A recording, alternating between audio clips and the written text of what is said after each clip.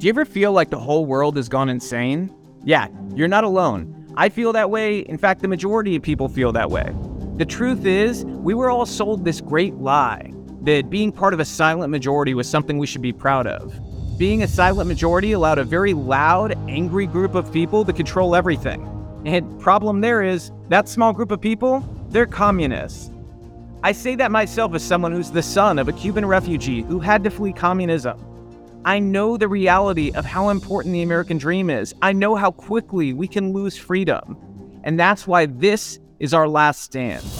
I'm your host, Robbie Starbuck, and I'm going to be diving deep on the issues and people that matter so that together we can save the American dream and once again become a loud majority that steers the direction of this country.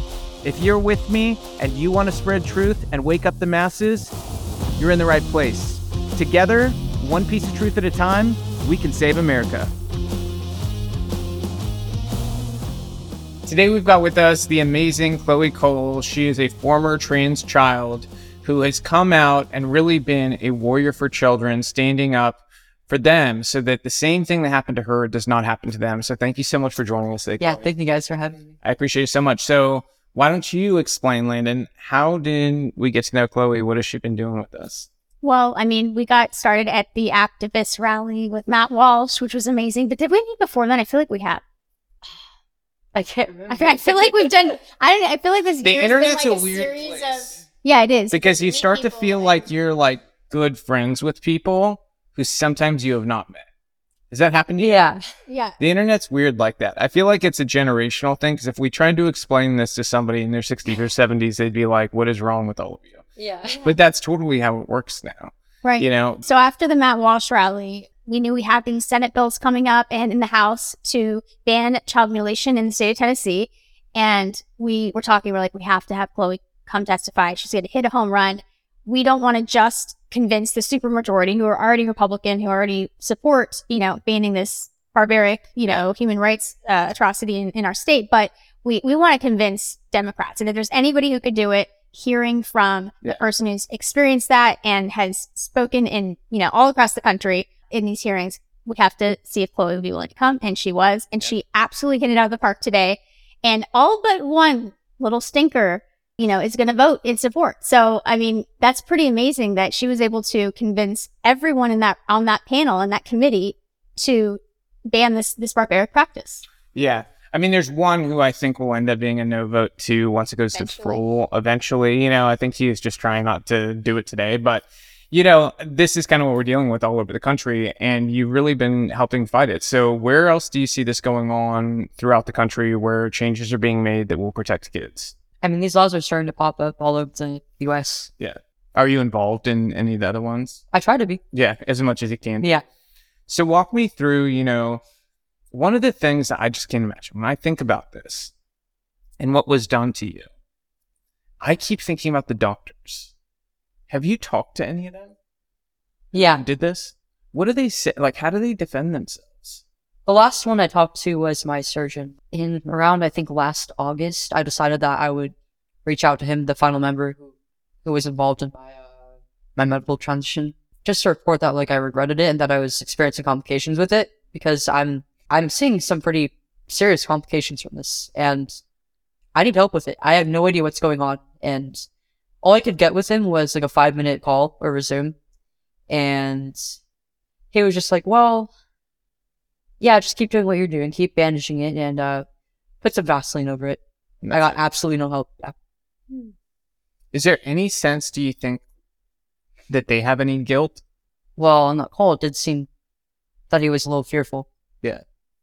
Do you think that any of these doctors who were doing this are now having second thoughts about doing more of these surgeries?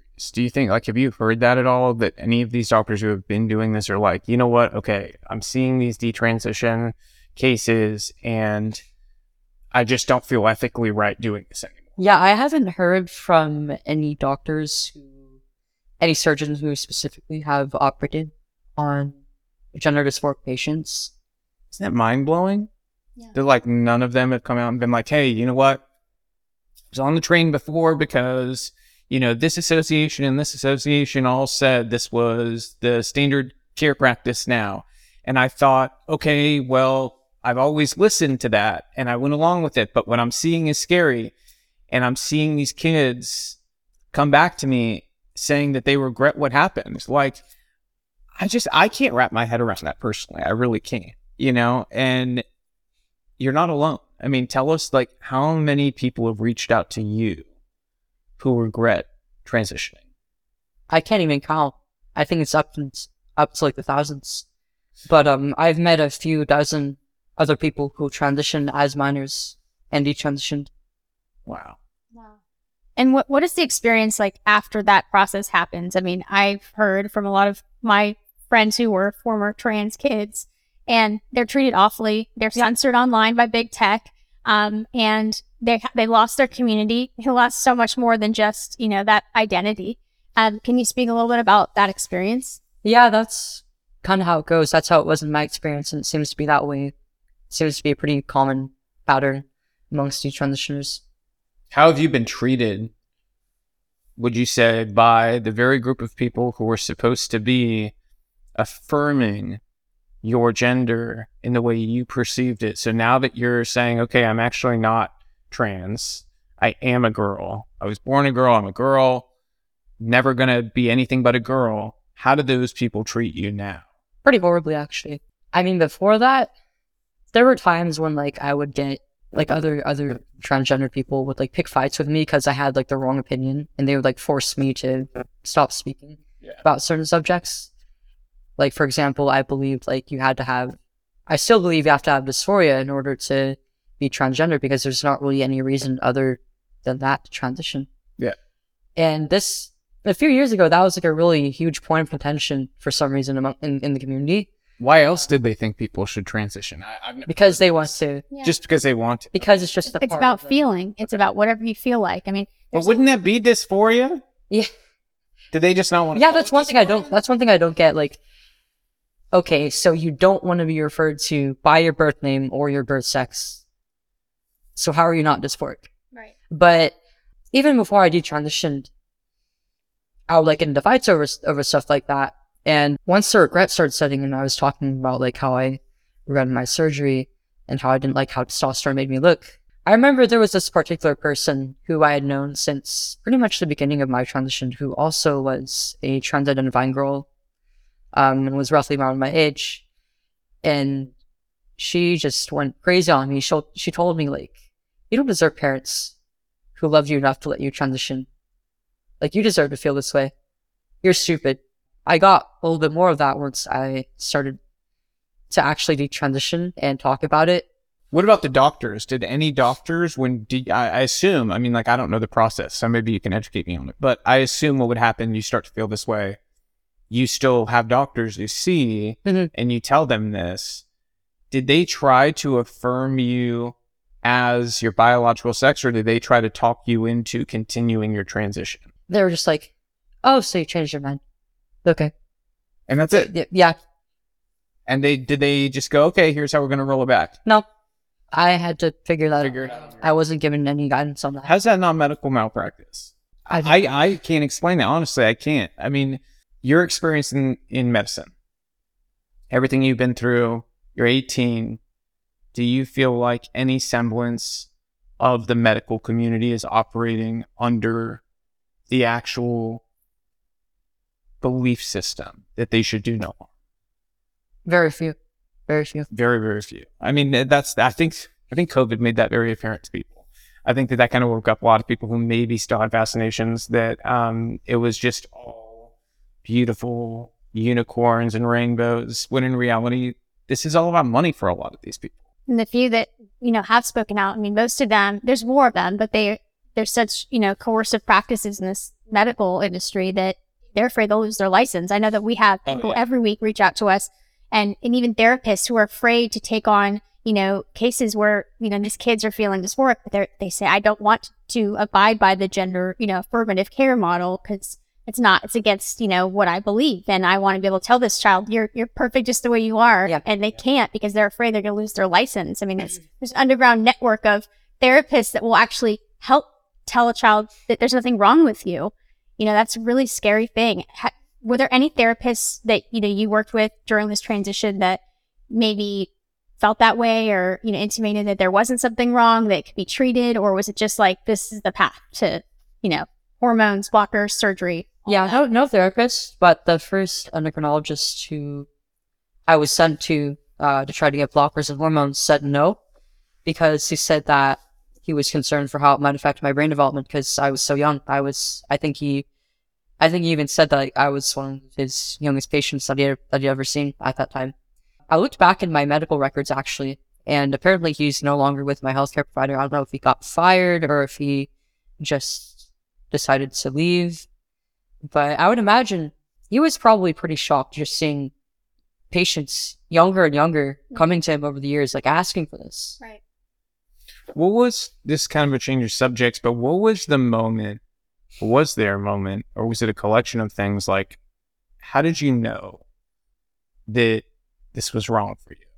It was kind of a slow burn after my surgery. Like, I don't remember experiencing any regret or like having any negative feelings towards transition specifically until after my surgery. But it wasn't until about like almost a year later, I was taking a psychology class, and some of the lessons were about like maternity, parenting, child development. And that was the first time I really thought about what being a parent might look like for me. Yeah. Because before that point, I mean, I was just a kid. I was just 15 when I went under the knife. Nobody at 15 is thinking about having, like, you're not like, Very few. I know I wasn't like, I can't wait to have kids at 15. Yeah. Like every now and then I would think about like the possibility of it, and I felt like I had a responsibility to one day, but that was the first time that I was really thinking about it. And it was like, well, I'm not going to be able to breastfeed. And I just learned that this is a huge part of like the bond between a mother and her kid. Yeah. And I'll never be able to have that experience. I can't give that to my kids. And I don't know whether I'll be able to even have children naturally. Yeah. I mean, it's looking hopeful because about 2 months after I stopped taking testosterone, I started getting my cycle again. But it's possible to have anovulatory cycles. Yeah. I'm just kind of in the dark about that right now. And I think science doesn't really understand any of this because, again, I had somebody recently ask me about, like, why are you conservatives so suddenly against all of this? And I'm like, what do you mean so suddenly? Nobody was doing this before. There was no children being mutilated. Nobody was giving kids mastectomies. This is a new thing. Same thing with like the advent of these new, let's put kids in drag shows where people, adults are stripping their clothes off and simulating sex.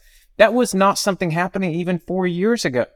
This is a brand new thing. So yeah, we're reacting to something in the culture that's changing and going, oh, wow, this is dangerous for kids. Yeah. And what bothers me is that, like, I really, truly do not hate anybody. I'm not like a hater. I don't want to hate anybody for living their life. And there's this really, really vile sort of spirit and idea out there that we just hate all these people. We hate trans people. We hate drag queens. We hate, like, I can't decide if they actually believe that we hate them or if they know deep down that some lines have been crossed and they don't want to have that conversation, because none of this is about people being trans as adults. None of this is about drag queens. And they don't really care about trans anybody. They don't. I really, truly don't. And it shows in how they treat 100%. transitioners. I don't believe they care, especially about trans kids. I really don't. And I wish I could say differently. But when I see the results in front of me, where adults who are activists will show up and actively shout down kids who are saying, I made a mistake, or 18-year-olds in your case saying, I made a mistake. This is dangerous for kids. Please listen to me. And their reaction to that is, F you fascist. Yep. Or to laugh. Or to call you a Nazi or laugh at. Or say you didn't actually transition. One of the most vile things is they'll even make fun of your femininity. They'll make fun of your features and stuff. And I'm like, It's stuff like that made me transition in the first place. Who hates who here? Because I would never, maybe it's just the way I was raised. Maybe I'm the lone, like, crazy, or basically everybody I know is like this, though. I have never felt it was appropriate for me to comment on a woman's appearance especially in a negative way, Mhm. to be like, oh, well, I think that your Adam's apple's too big. Like, first of all, what place does a man have even doing that? Like, that's just weird. It's weird to me. It is. But beyond that, when did any of this become societally acceptable? And the fact that they can feign that they care about these kids while simultaneously treating the ones who admit they made a mistake the way that they do kind of says everything. Because none of us are going to trans kids and saying, you're not trans, you look ugly. None of us are saying anything like this.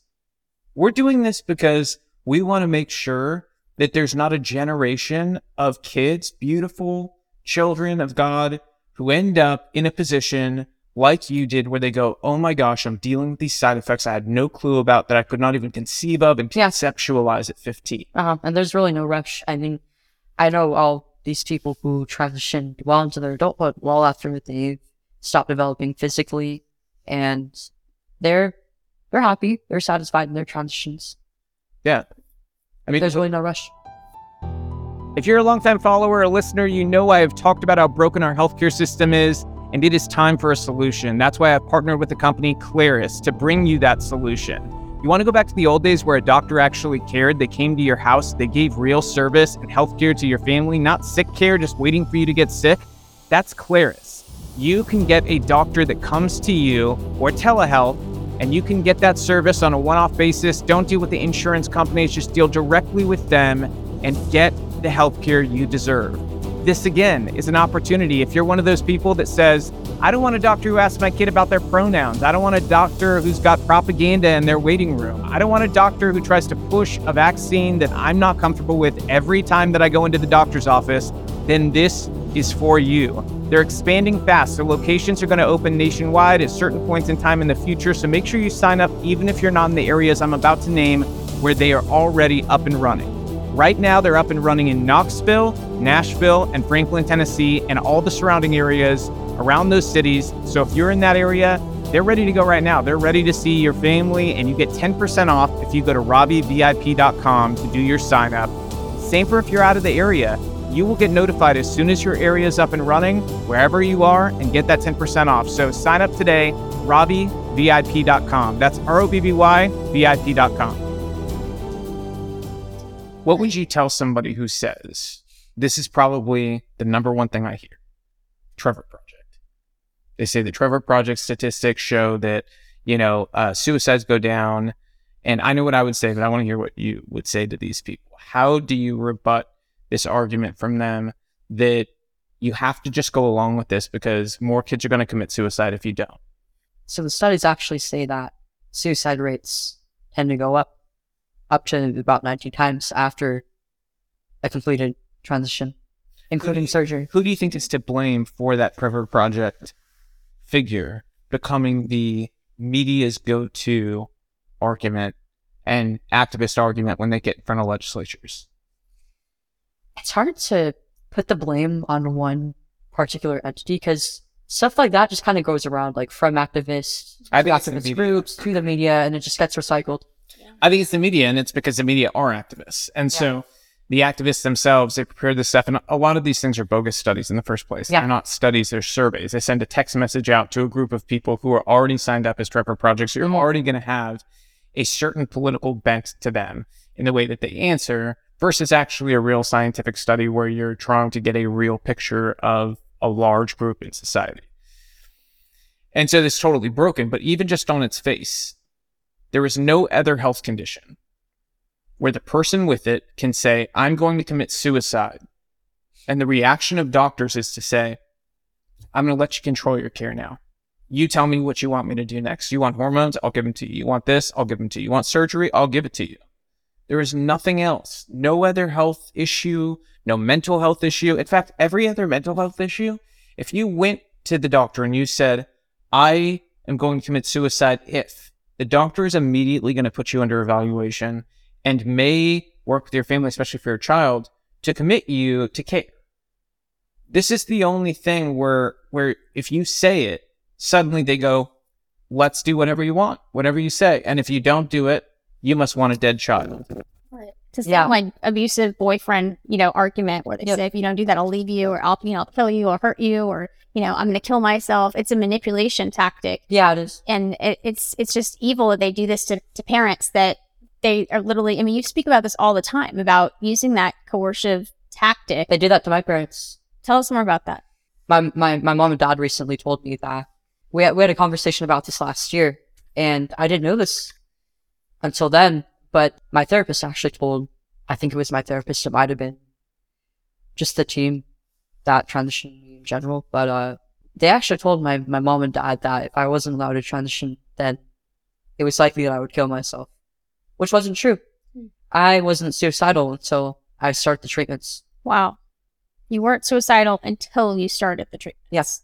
Right. And we know that the treatments actually have side effects of, dysphoria, increasing depression, anxiety, and for the people who have other, comorbidities like ADHD and autism, like some of those traits get exacerbated as a result of being put on cross-sex hormones that can exacerbate that condition. I mean, that's the research that is widely available, yet it's, not reported on. Like all of these statistics are being weaponized, I feel like, to form this narrative, and the truth is just not getting out there about the reality of this. But let's talk about objective reality for a moment. Where are all of the stacked children's bodies from not getting the affirmative care of the past 20 years? Because there wasn't even a Google search for pediatric transgender clinic or gender clinic. This is all based on a theory, and it's all based on feelings of what you feel like.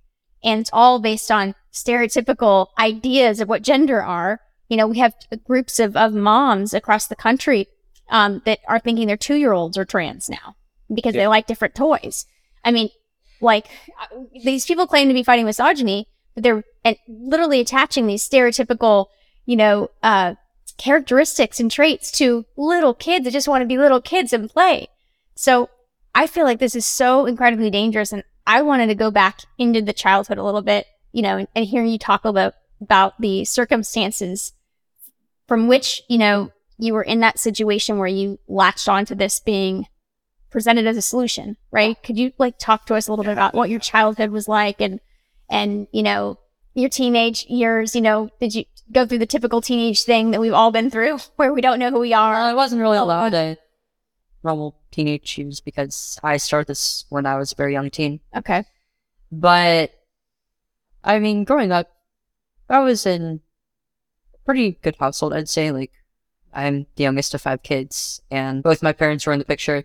But, there is kind of a significant gap between me and my siblings just because they're about 7 to 8 years older than me. And at school, I'm on the spectrum. I wasn't diagnosed until much later, but I've had a lot of problems with socializing and sometimes my performance in school even. And I often felt pretty lonely. And I found it really hard to fit in, especially with other girls, especially as I started to hit puberty and gone to middle school and interactions became more based on gender. Mm-hmm. But I also hit puberty pretty early. I was no older than 9, probably even 8. And I had to deal with my body changing so rapidly at a very young age. Having to hear all the comments from the adults, sometimes my peers, I became very conscious of my body pretty quickly. Do you think that contributed? Yeah, absolutely. I also, in elementary school, I found it really difficult to make friends, and I was bullied for a little bit. It wasn't until 4th grade that I finally managed to really make a group of friends, and then right after that, I had to move schools in 5th grade because I moved neighborhoods. Yeah. And I was back at square one. And so I had turned to the internet. I just got my first computer. I think I was maybe 9 or 10. Mm-hmm. And so I started using the internet a lot. And when I was 11, I got my first phone. And that's when things really started to go down south. Because I started using social media at the time. Because that was what everybody was using at the time. Everybody was on Instagram, Snapchat, Kik. I used the first two. Mm-hmm. I would mainly use Instagram. I would see a lot of stuff that made me even more conscious of my body. There was all these pictures of women, a lot of them very sexual in nature, and I would compare myself to them a lot. I was like, why don't I look like this? I don't even look like the girls in school. I felt like I looked like a boy more than anything. That I'd never be pretty, I'd never be enough as a girl, that there would be no point in trying. And I also started seeing some feminist content as well that kind of echoed a lot of the sentiments out here about growing from a girl into a woman. From the women and girls around me, stuff like, oh, it's just all awful. It's all something to complain about, like from periods to having developing body and going through sexual harassment, possibly the possibility of getting pregnant and going through pregnancy, giving birth. It was all the girls around me would just talk about it in a very negative light, and then sometimes our tier boys talk about it like it was just this disgusting thing. And it made me just not want to be a part of it at all. And the feminist content I would see would also, it would do the same thing, but it was like to the next level. It was like, oh, women are oppressed. They've been oppressed throughout history, and it's only getting worse in this age. We're losing our reproductive rights and things like that, which I don't believe now, but at the time it was scary to hear all of that. Yeah. Right. And that's when the LGBT content started coming. I'm kind of a nerd, I like my video games and my comics and shows and stuff, and I would browse a lot of communities on Instagram around that stuff. And there just so happened to be a lot of teens and young adults in those communities who identified as like gay or non-binary, transgender. Mm-hmm. I don't know why, but there was just a lot of overlap, I guess, because this was just people who were kind of socially awkward, kind of nerdy, and they found their community online. But eventually I started seeing more just LGBT focused content, and some of it was like information or really propaganda on the whole thing, especially about transitioning. And I started seeing like young teens talking about their experiences transitioning. These are stories of like somebody going from struggling with themselves, with their identity, with their bodies, and with their families and their friends, and slowly over time becoming more seemingly accepted and finding community and the people around them having their backs, loving them. And as somebody who was kind of lonely as a kid, that really spoke to me. Sure. I noticed that, there's a lot of parallels between me and those kids. And subconsciously, I just started to gravitate towards it. And, I started to wonder, like, well, just what am I? Am I non-binary? Am I even a girl?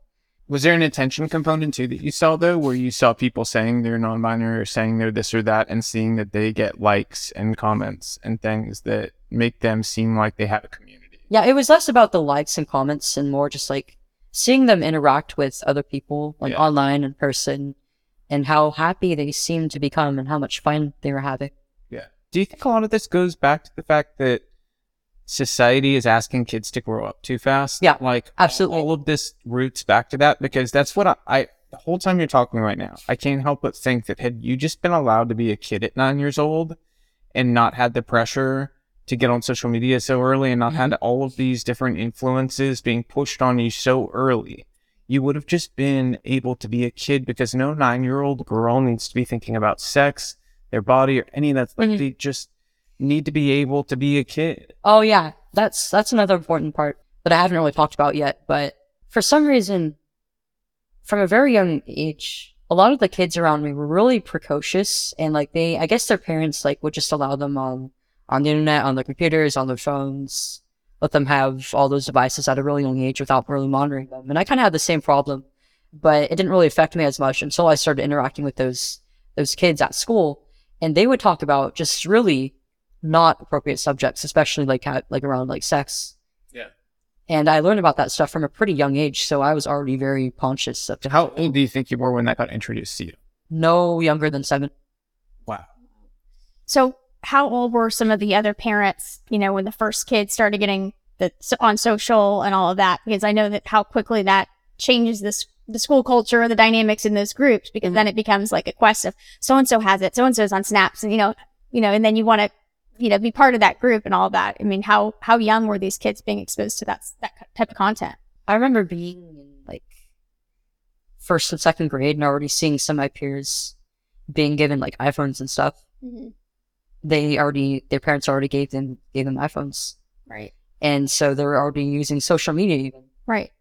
Which means that they've been exposed to pornography. And now this is a really important question that I really wanted to ask you, because this is something that I deal with every day in with my nonprofit, dealing with survivors of sexual exploitation and going back to childhood, things like that they've experienced. And almost all of them, pornography played a role, whether it was their perpetrator addicted to it or themselves being exposed to it or groomed by it. And it shapes their identity. It taints every part of their lives and even in their recovery. Yeah. And so I wanted to see what role pornography played in your sense of identity or perception of what it means to be a woman. Yeah, it absolutely did. I was exposed to it pretty young, I'd say probably around 10 or 11. And I watched it and I didn't realize it until recently, but a lot of the girls in the stuff that I would watch or read, they were treated terribly. And that was just like kind of my idea of sex. And like everything that I would like read about it was like, it was promoting like kink, fetishes and pleasure over like love and intimacy and trust. And so that's what I learned sex was about. And doesn't that make, like, at least to a girl, doesn't that make sex seem kind of scary when you're like a little girl? Yeah. You're being exposed to this and it's like this, like, very, I mean, if you are familiar with like this stuff, like there's very violent stuff out there. Yeah. And you know what's crazy is that maybe 5 years ago, if you had told me you watched it at that age, I would have been shocked. I'm not anymore though, because as we know now, the average age a kid is exposed to porn today is It's around 8. 11 years old, was the last like major scientific thing they did. I have no doubt it's close to 8 now though. It's probably Honestly, younger. you're- Yeah. You're probably absolutely right. So that statistic about 11 years old, it's from a few years back. And they acknowledged actually later on, the people who did this, that it is going to get younger every single year because the way that it's working, this is a massive, drastic change from the past. The internet, social media apps, everything else is the problem. And one of the big things is these apps, they have no age verification at all. So like, we have 3 kids. Our 6-year-old right now, if she wanted to, she could grab a phone. These kids are all like amazing tech brains. I mean, that's just the world we live in. And she could grab a phone if somebody would let her, and could probably sign up for a social media app if she had parents who were not like, on top of things. And when you think about our country in that context, that the number of kids who are just being handed a phone and that's your babysitter, like that's really scary, because I think that's actually why we're here. Yeah. That's a big part of it. Yeah.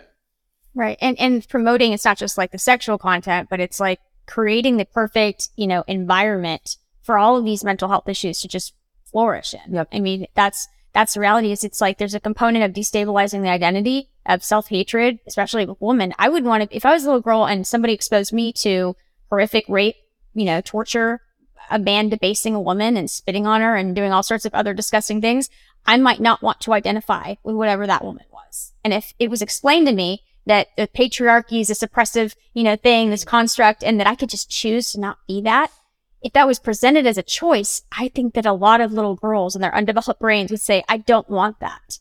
And I think there's a large part of that I'm seeing, in my perspective, especially working with survivors of child sexual abuse, where they disassociate from that horrific experience. Not only do they, have issues with future relationships and intimacy, but they don't want to identify with the person that experienced that. Mm-hmm. So I see a lot of parallels there, if you wanted to share any thoughts about that. This is an anecdote that I talk about a lot, but every trans kid that I know, they all either have like some sort of family related trauma, like either like one of their parents died, or like they're just not in the picture, or like they're in a foster home, or they have sexual trauma. They've either been assaulted or harassed or raped from a young age. Yeah, it's horrific. Can you explain something to me? It's what I really want to understand, because I know you're part of that culture at one point, and you have an insight that a lot of people don't. Why do they, get rid of their name? Because a name isn't necessarily gender. If I'm Landon, that's a boy name typically, and people still to this day are like, Mr. Landon, and I walk in and they look confused. A lot of times they think we're gay, because I'll say, yeah, Robbie and Landon, and they're like, okay. And they're like, where's your husband, sir? And I'm like, there's no husband. No, at first I was like, who's Landon? Is that his brother? Yeah, but I can't like. She's being nice. She thought I was gay too. She was like, where's his husband? But I wonder that, because it seems so much more than I just don't want to have this part. It seems much larger Yeah. than that I want to destroy this identity and reinvent something that is more appealing to me, like in whatever way, because that part doesn't make sense because names aren't necessarily gendered, like it's what you attach. And that's the basis of the whole theory, is that things shouldn't be attached necessarily and gendered. A truck, a girl playing with a truck or any. So I don't understand the need to just erase memories, to go back and not have a childhood and say, oh, I don't want to see any pictures. It's too triggering for me that I was born with a penis or whatever it is. Can you share some insights that maybe we don't understand? Yeah. The idea that this is like breaking gender rules is just complete nonsense because in the end, it's just reinforcing them. But I think you could actually go a step further with that. It's reinforcing them in the most extreme ways. Yeah, in the most misogynistic ways, in the too. most misogynistic ways, because it's like, okay, if you're a male and you say you're going to transition to be a female, in many ways they'll actually go and there'll be a caricature of a woman. They use the highest voice, the floppiest hand, Right, the Dylan character. yeah. It's or they insulting. go the other direction. Is that what people think of women? Like They'll go the other direction too, where they'll do like very extreme body changes, where they go from like a male to having like huge breasts. Is that what it means to be a woman? Have huge fake boobs? And it's like, wait a minute, I thought we were saying gender roles don't exist, and that all these nothing makes sense anymore. Yeah. Part of it is that, the grass is often greener on the other side. For me, hearing all this horrible stuff about being a woman from other girls growing up was like, I would often hear the phrase like, oh, guys just have it so much easier. Well, I learned the hard way that that's not actually true, that men do have a lot of struggles that are different. They're different, but they're there. And in fact, it might be even harder to be a man because there's not really a lot I knew I liked her. There's not a lot of room for discussion, especially about things like your emotions, or how you feel about, or your hardships. We've had this discussion before. Being a man allows for very little forgiveness, and I understand it's like that for women too, but in very different ways. For women, I feel like that lack of forgiveness comes more so from society in like the typical friendship sort of way, where your outside friend groups that are like much larger, if you're looking at like a wheel, this outside part can be very unforgiving sometimes about the smallest things you guys do wrong. Whereas with males, that unforgiveness tends to start way closer in the middle of the circle, the most personal parts, where it's like, the men in your life growing up are the types who are like, don't show emotion, don't do this, don't do that, and it's all built around be strong, be the oak tree. Yep. And you know what? As much as it's not easy for men, I do actually disagree with the people who say it's not entirely healthy, because I do think there's reasons why men are the way that we are biologically. And there are things about it that are unique and things about it that are not easy when you have that state of mind. But I think it can make you a better husband and a better dad if you are using it the right way and you're not using it to shut off emotion entirely, but if you're using it to guard your family and vulnerable people, hard things. Yeah. And I think men in certain situations should be vulnerable. Like the wife should be the safe space for a man. Yeah. That's one thing that I learned going through this, is that I think that men and women are generally built for different things. But at the end of the day, they complement each other. Mm-hmm. We do, because people would definitely say, I'm stronger in so many ways than Landon. But at the end of the day, emotionally, that's probably like the one area where I'll never open up to like anybody, but she's my wife. So that is the healthy thing. Like I will, say anything to Landon. And so basically what I'm saying is, foreign intelligence services, you want to know anything about me, like she's the one you have to torture, not me. Because you're not going to get it out of me. I'm stronger than her in other ways. No, but for real, I think that that's an important part of life, is that, there seems to be this overarching theme throughout the world. And it's really pushed by a lot of the globalist belief systems that men and women cannot be different, while at the same time convoluting all these lines about what sex and gender are. None of it makes any sense. It's like, yeah, they're the same, but also they're so different. But also they're so that different. if you're a boy and like the color pink, Actually, then exactly. Well, see, that's the thing that drives me crazy is, okay, having 3 kids, our daughters have liked boy toys, our son has liked girl toys. That does not make our son a girl. It does not make our daughters a boy. And for all those people out there who think conservatives are bigots, if they see, their daughter playing with trucks, they're going to take them away and be like, don't you dare play with that. That's not how anybody. I had a single person in my entire life who raised children that way. I don't know who these people have been around. They need house training if they've actually ever experienced this. That's not normal, okay? All of my conservative friends, that is not how we are. Our kids hang out with each other. The kids play with whatever toy they feel like playing with. And none of us assign a future gender on them. We just know they are what they biologically were born as, Yeah.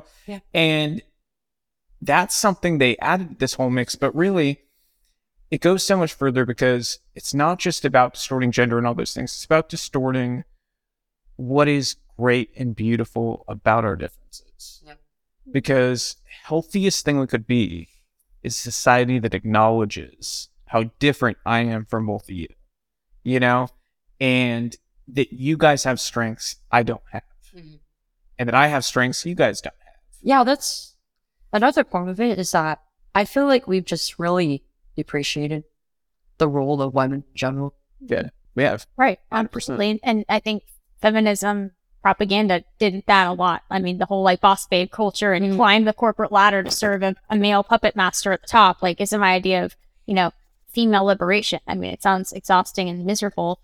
Or the idea that they want to be the puppet master at the top. They're like, we need to replace it with all women. Yeah, but that lie is sold to so many, and there's so many miserable women. And I'm not saying that every woman, their destiny is to be a mom and a wife, but let's, that even, growing up myself, those perceptions were there. And I went to a boarding school on the East Coast. So some of that was infused into my upbringing too. Those perceptions about feminism and what it means to be a woman, all that. It was almost looked down upon. You're just going to be a wife. You're just going to be a mom, or what? There was something. I would hear a lot of the same stuff. Yeah. I mean, what's the point of going to college if you're just going to go hop out babies, that kind of What's wrong with babies? Exactly. That's the greatest thing I can ever that's create. why you're here. And the most fulfilling thing I've ever done. And I've been a Billboard charting artist. I've done lots of things in my life, and there's nothing more special to me, or, I can't even articulate it. It makes me emotional. That if I ever do anything on this earth, being a mom, that was it for me. That was the most fulfilling thing, and so. I really, honestly, as a man, if I could say one thing to especially the females, I mean, I'd say it to both, but especially to the females thinking about transitioning into being a male. Put all the things away that people have told you about how people like me hate you. We don't hate you. Mm-hmm.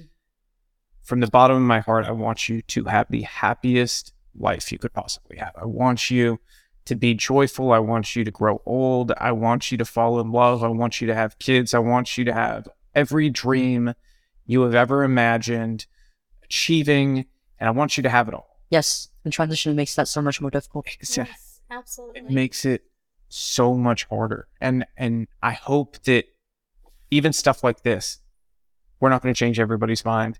I hope we can change one mind. If we can change one kid's mind who is given that phone and is all over social media, it's worth it. And that's the thing, I want to ask you something else too, because I get this all the time and it drives me crazy. I probably shouldn't admit that it drives me crazy, but it's the stupidity that drives me crazy, not the actual accusation.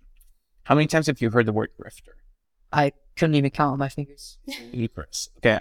I just want to make it very clear for people. None of us profit off of this. Okay. I don't make money off of being conservative. I never have. I've spent my own money. She has spent her own money. We have spent our own money on this. Chloe gives her time to things all over to make a difference. I'm talking to people now. I'm not talking to Chloe or Landon. I just want to drive this point home. We are not grifting off of anything, okay? Literally, if there's ever an ad on one of my videos, guess what? The money goes right into projects that help make these values a reality and to get the message out. Nobody's getting rich off. We don't have some secret daddy billionaire that comes and stuffs our We're not funded by the Koch brothers or something. There's no secret billionaire behind. Elon Musk isn't pulling the string. Nobody's there. Okay, this is just people who care. And so I really think it's important that those young people questioning know things like that. That the stuff that you hear, it's all BS. These are just people on this side. What I've come to understand is they just care. People like you just care. Like you want them to have everything. Yeah, I'm just gonna add, it's the same for me. I lose money every time I go on trips, one way or another. We couldn't do this show without our great sponsor, Patriot Mobile. If you haven't heard about Patriot Mobile, they are the cell phone service for you. Get away from the big companies. You keep your cell phone number, you keep your phone. Don't worry about it. It's not a hassle. It's quick to switch over, and you stop giving your money to woke corporations who want to do nothing but take your money and turn it over to far left Marxist groups. Patriot Mobile puts their money where their mouth is. They help flip school board seats and put their money into conservative projects like this one so that they support the values that we believe in. You need to switch over today if you care about your values. It's time for us to put our money where our mouth is, and Patriot Mobile is one of the ways you can do that by switching over. Their service standards are the exact same as all the major providers out there. So don't tell me, oh, I would do it, but I'm worried about bad service. It is the same service standards that the big ones are required to abide by. It is fantastic. It is worth the switch. Make it today. You get free activation. PatriotMobile.com/Starbuck. Just say Starbuck and you get that free activation for your phone lines. You will not regret it, and you will be very pleased to find out that the money from your phone bill is now going toward projects and values that you believe in. You know, I would often hear from other people in the trans community, like, oh, all these people who oppose children transitioning, they're gonna force people to stop transitioning. These bills are horrible. This whole party hates you. Yeah. All these people hate you. And then once I stop interacting with these people and I start doing what I'm doing now, it's like, wow, they're really nice. Well, let me ask you a question. Okay, so today we were in a subcommittee hearing for a bill that will ban sex changes for minors and will ban the use of hormones in the future and puberty blockers. Yeah. I don't know if you noticed, the thing that all of the Republican members spent the most time on was ensuring the safety of kids who are already on hormones right now. And that they would not just be ripped off, that they would not just go cold turkey and be put into a medical crisis. Yeah, as somebody who went cold turkey, it's horrific to do that way. And that was the top concern of everybody. And furthermore, it protects, those rare conditions where there is a precocious puberty or whatever, the other conditions are, that is not part of this. This is a separate thing based on a theory, gender theory, no long-term safety studies, no empirical safety data. This is a theory that we're experimenting on children. And it doesn't matter that these, three-letter institutions, the American Pediatrics, it doesn't matter that they endorse this. It's like we are critically thinking people. The science is either there or it's not, which it's not. And the outcomes either matter or they don't. And looking at what this is doing to children and how they've been silenced and all that, these are all abuse tactics. We can't question them. They make people, they make you feel like it's the same thing an abuser does. They distance you from your family and other people because they have to control the narrative. They hate you. That person was talking behind your back. Look what they did here. They control the information, your access to people and ideas and thoughts, and anybody who could influence you to think the other way. These are abuse tactics. I wish if there was actual, not just sexual abuse prevention, but prevention about manipulation and coercion and fraud in a childhood space. Not only would we eliminate child sexual abuse, we would eliminate the type of propagandizing of children and indoctrination of children and social media influence of children, because we would be raising free-thinking children to be able to withstand the propaganda and manipulation. It was a total shock when I stopped and I started seeing people who actually were in those spaces who were in opposition of child transitioning. And I realized they are not these awful demons that I was told about. They are people. They're just parents, they're teachers, they're school staff, they're doctors. They're just concerned adults. Let me ask you a question. If you could talk to every parent of a kid who's questioning, no matter what their political orientation, anything, what would you tell them? My advice would be keep your kids off social media.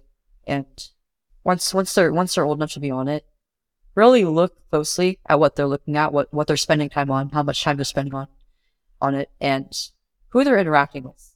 And make sure that they are active enough at school, in their communities, in activities like sports, clubs, things like that. just so that they're interacting with other People. people. The social stuff's really important, Yeah. especially for females. Yeah, and so that they're busy, so that they don't have time to ponder stuff like this. Right. But most importantly, just be active, be involved as you can in their lives, and let them know that you love them. I mean, it's simple, but it's so crazy how many people out there don't abide by that. In fact, the majority now, when it comes to social media, don't abide by that. Like in our case, none of our kids have social media. The only exception we've made at all and will make is that one of our kids is really funny and makes funny YouTube videos, but they don't run the account or anything. They just they make funny videos. We put it up, and it's just their friends and stuff like that get to watch it, and it's So really cool. cute.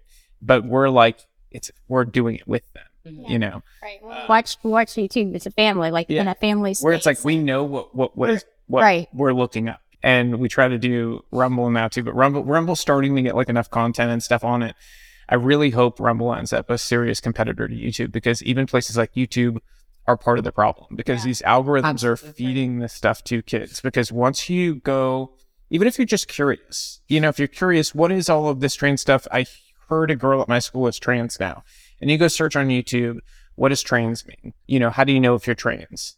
You will get given that content constant. Yeah. Like you It's just on open the YouTube gateway, Kids. It's and that's all it. over. Yeah, I remember being 9, and I think this is my first exposure to porn. Actually, I found it. I just so happened to find it on YouTube. It was like completely uncensored, but it was just there. And this was long before YouTube Kids was a thing, so that wasn't a thing that was in place. Yeah. And they've gotten a lot more strict about how they're. It still gets through now. Yeah. YouTube. It still does. I mean, we've heard it from quite a lot of people with, people even sending screenshots sometimes, which please, you don't need to send the screenshots. Just, I believe you. But that still, it does happen. I mean, you'd be shocked some of the stuff people send. Yes, I can't look at Chloe right I'm sorry. I'm being honest. Like you don't need to send them. And also, it doesn't They just don't stop. even censor it. No. Not only that, you wouldn't believe some people have sent me, because I've talked about the way people have been, had side effects from certain medications from big pharmaceutical companies and stuff like that. And some people have sent me the most horrific photos that should remain private. Not because they want me to post or anything, but because they want me to see it. And I'm like, some things are better left private. Like, I care a lot about people. I really do. I don't want anybody sending me photos like that, though. Just, We can talk about it later. yeah, that might be a different episode. I can't help it, but this has happened recently, and I was not happy about it. So You sound a little traumatized. I honestly was kind of traumatized by the last one that was sent to me. I was like, why would anybody willingly send that? I'm just curious. Back to the subject. I'm gonna let you take over. Yes, before I what were you saying? I'm curious, but I've learned over the years. Some exactly. pieces of knowledge are not worth having inside of your brain. Agreed. Yes, exactly. Yeah, Agreed. sound wisdom. Well, okay. So, any last questions before? I knew that was going to lead to wisdom, by the way. I See, know. that's like I was using my male intellect to bait you guys into wisdom. See, I asked about parents who have kids questioning, but what about parents whose kids are not questioning, in terms of how do they ensure that their kid doesn't end up a statistic where they end up in school doing this? Because I even know of cases where a parent seems to be doing all the right things, and they send their kid to school. They don't give them a phone, but their friend group is pushing this stuff. Like, what would you say to those parents?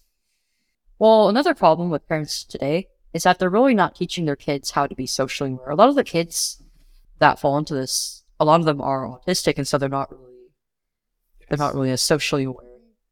And well, I think that's kind of an innate part of being autistic. But you can mitigate that to some extent by teaching them what to look out for, how to be socially aware, and just teaching them about reality. Yeah. And to stand up for it. Yep.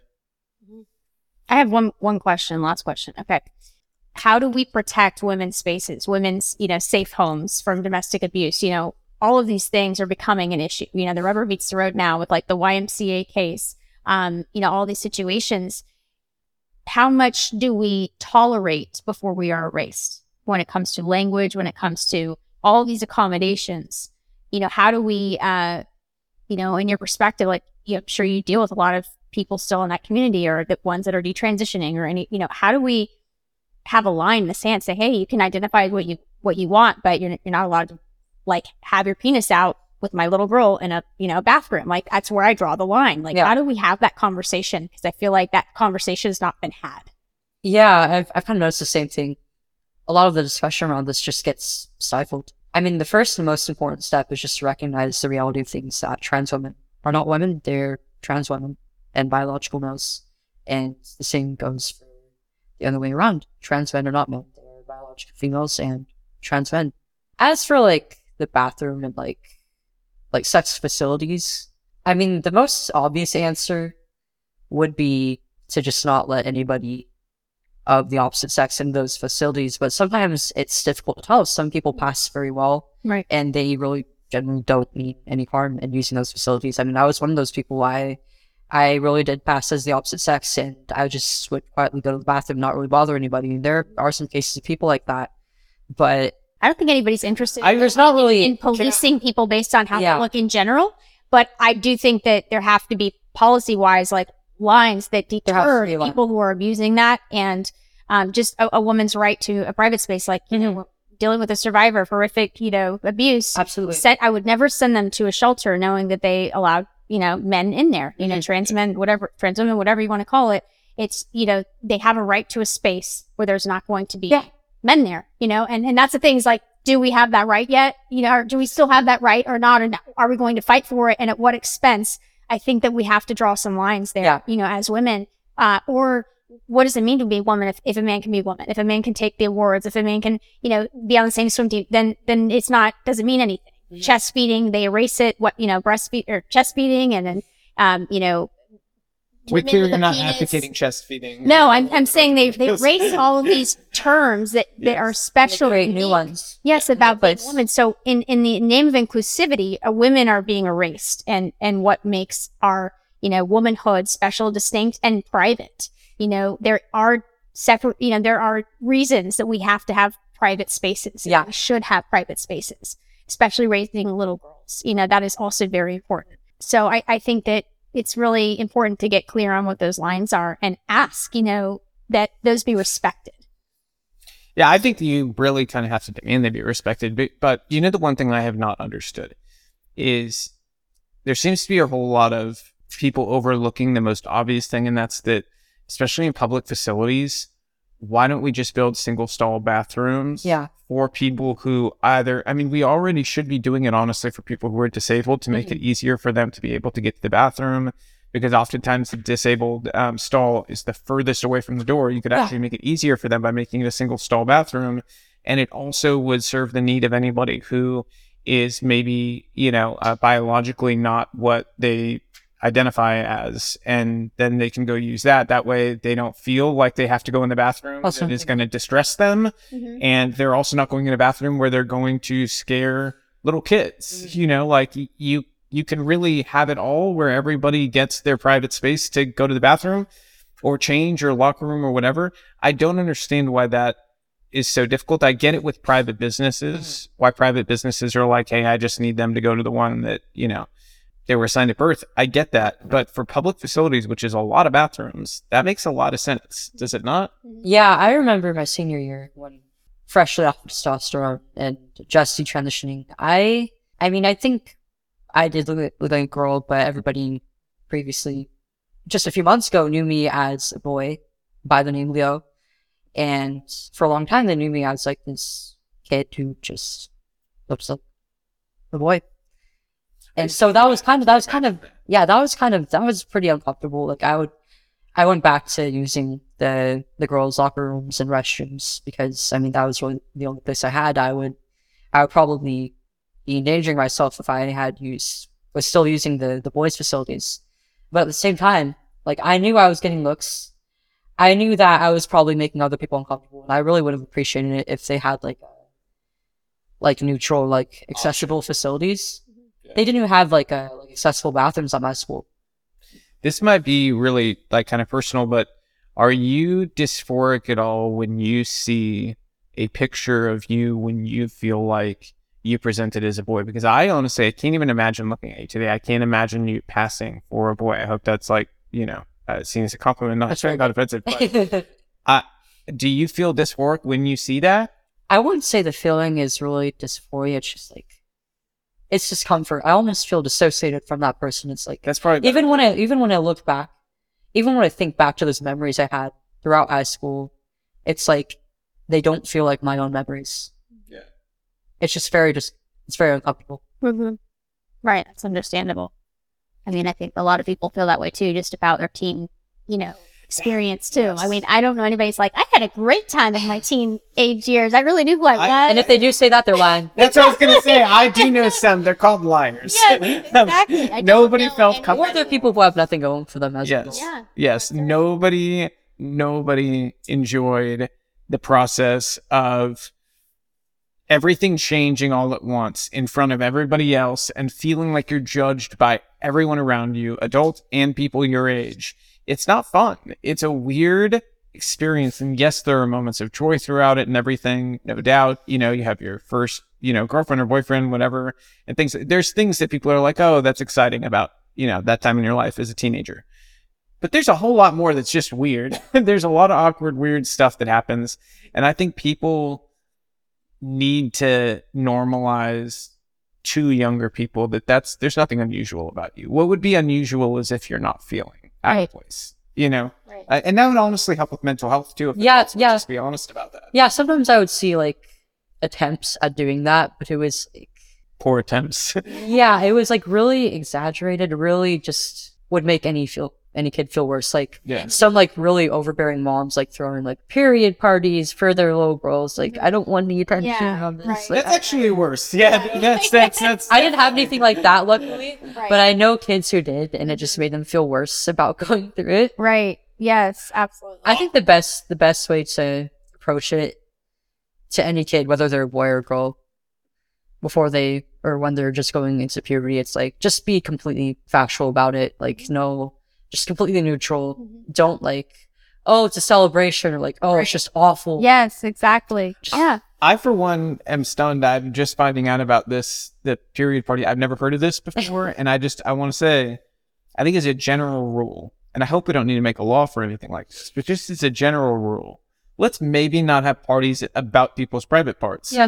Like, I think that's uncomfortable, Yes. especially if you're a kid. Like, honestly, if I was a female and my parents threw me a period party as a child, I would have considered transition. And I'm not saying that as a joke. I'm dead serious. I'd be like, I want nothing to do with this crazy. Right. Do boys have to have period parties? I'm in. Okay, they don't? Okay, let's go that.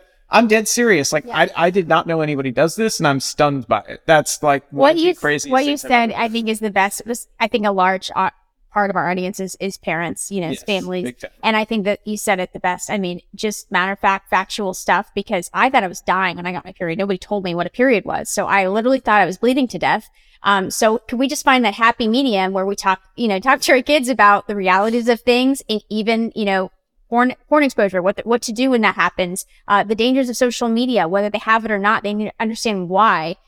Without, sensationalizing things and making things this big deal and these big sit downs, like just Yeah. talk to them like they're That's why I say the future of understanding conservatism is and- common sense. Yes. Because everything you're saying is common sense. Like, Yes. this should be common sense. We're not these, repressive people who are afraid to talk about reality with our families or our children. In fact, if you're a Christian, this is what God put you on earth for. You were put here to teach your kids. Mhm. Okay? Don't let somebody else do it. Don't let them find out on the internet.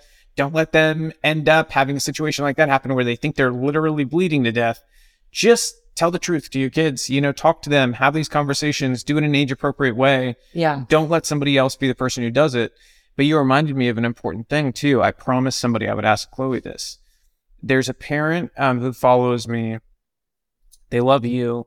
They wanted to stay anonymous through their whole thing. They have a child who says that they are trans. Okay. And they're 17. And the parent is, very conservatively minded. Didn't do social media, any of that stuff. You learned But about it was- school? Found out about it through school, fell into a bad group, and all that. And they ended up getting it from social media anyways via somebody else's phone at school who helped them set up a social media account. So it still ended up being social media. But they want to know, how can they let their kid know why they're so scared for their future and what they're going to have to go through? And how do they let them know that they love them, but try to steer them toward the right path and not be, they're trying to walk that fine line where like they don't want to be wrapping their arms up in love about something that's going to be so hard for the kid. They want to open their eyes, but they also want their kid to know they're loved. Like, how do you deal with that? Well, first of all, you should probably take your kid out of that school. Mm-hmm. That was my first. Yeah, environments. Yeah, it's like, all about the environment. It's everything from gardening to raising children to our adulthood. Our environment is so important. Yeah. But it's, as I said earlier, you have to just be objective with your kid and just tell them how it's going to be without trying to push them one way or another. Like, oh, it's exciting. Like, oh, it's just horrible. Mm-hmm. Like, it's going to be a little bit of both. And that's something that you have to acknowledge. And it's hard to acknowledge that as a kid. But if you just tell your kids that, just tell them how it is and let them experience it, then they'll learn to live with it. Yeah. Right. Yeah. It's almost like parents were designed to lead children, and children were not supposed to. That's a little period anecdote, though. For me, it was kind of the opposite. Like, everybody else my age already was having them by a certain age. And like they would talk about how it would come every month for them. But me, I started around like 12, and they were very irregular for me. I was only having about 3 or 4 per year. And I did hear like that towards the beginning, especially, it tends to be like an irregular thing. But like everybody, like whenever I talk about with the girls my age, they're like, oh, that can't be right. Like, is there something wrong with you? And like, I would like look, I would start wondering, maybe there is something wrong with me. And I start looking up online, like, right, if this was normal. And I would see stuff like, this may be an indicator of infertility. So it's like, great, there's another thing that's wrong with me as a girl. Yeah. Yes. Like, what's the point? Right. What's the point? Right. 100%. I just felt so hopeless. Yeah. Gosh, parenting couldn't be more important at this time. Like, I mean, It's critical. With all the attacks on kids for their minds, their identity, their, all the propaganda thrown at them, the sexualization, politicization. I mean, it's like, we don't have to, hide our kids from the world, but we have to train them up how to deal with it and, in an age appropriate way and respond to it. And I love that you said, get them out of school, because you can only put so many Band-Aids on things or play the game whack-a-mole. Like, we're trying to get rid of the pornographic books in school. We're trying to control everything. That's not what parenting needs to be. It doesn't need to be so stressful and like, there's this and there's this. Like, just cultivate the environment that you want. Focus on the positive experience you want for your child.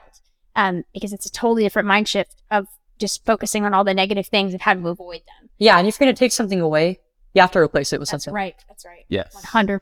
1000%. That's probably the best place to leave it. I want people to remember that. So, yes. Thank you. In closing, Chloe, thank you. Thank you for everything you're doing. You are a warrior.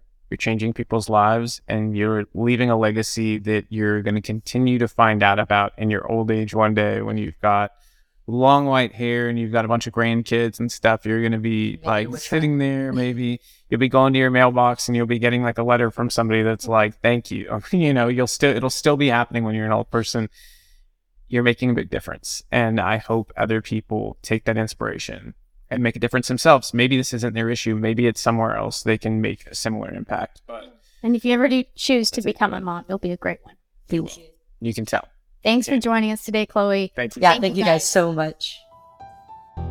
If you're a longtime follower or listener, you know I have talked about how broken our healthcare system is, and it is time for a solution. That's why I've partnered with the company Claris to bring you that solution. You want to go back to the old days where a doctor actually cared? They came to your house, they gave real service and healthcare to your family, not sick care just waiting for you to get sick? That's Claris. You can get a doctor that comes to you, or telehealth, and you can get that service on a one-off basis. Don't deal with the insurance companies, just deal directly with them and get the healthcare you deserve.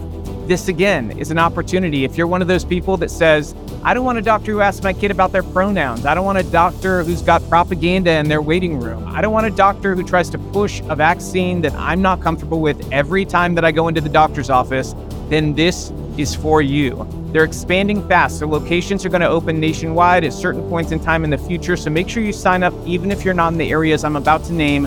where they are already up and running. Right now, they're up and running in Knoxville, Nashville, and Franklin, Tennessee, and all the surrounding areas around those cities. So if you're in that area, they're ready to go right now. They're ready to see your family, and you get 10% off if you go to RobbieVIP.com to do your sign up. Same for if you're out of the area. You will get notified as soon as your area is up and running, wherever you are, and get that 10% off. So sign up today, RobbieVIP.com. That's ROBBYVIP.com. Thanks for joining me on today's episode. If you liked what you heard, tag me on social media, repost clips from it, share it with your friends. You sharing our show is how we grow, and it's how we get the truth out there. So if you want to help spread the truth and help wake people up, please go and share our show. Go to our website, RobbieStarbuck.com, for more information or to watch old episodes. See you at the next episode.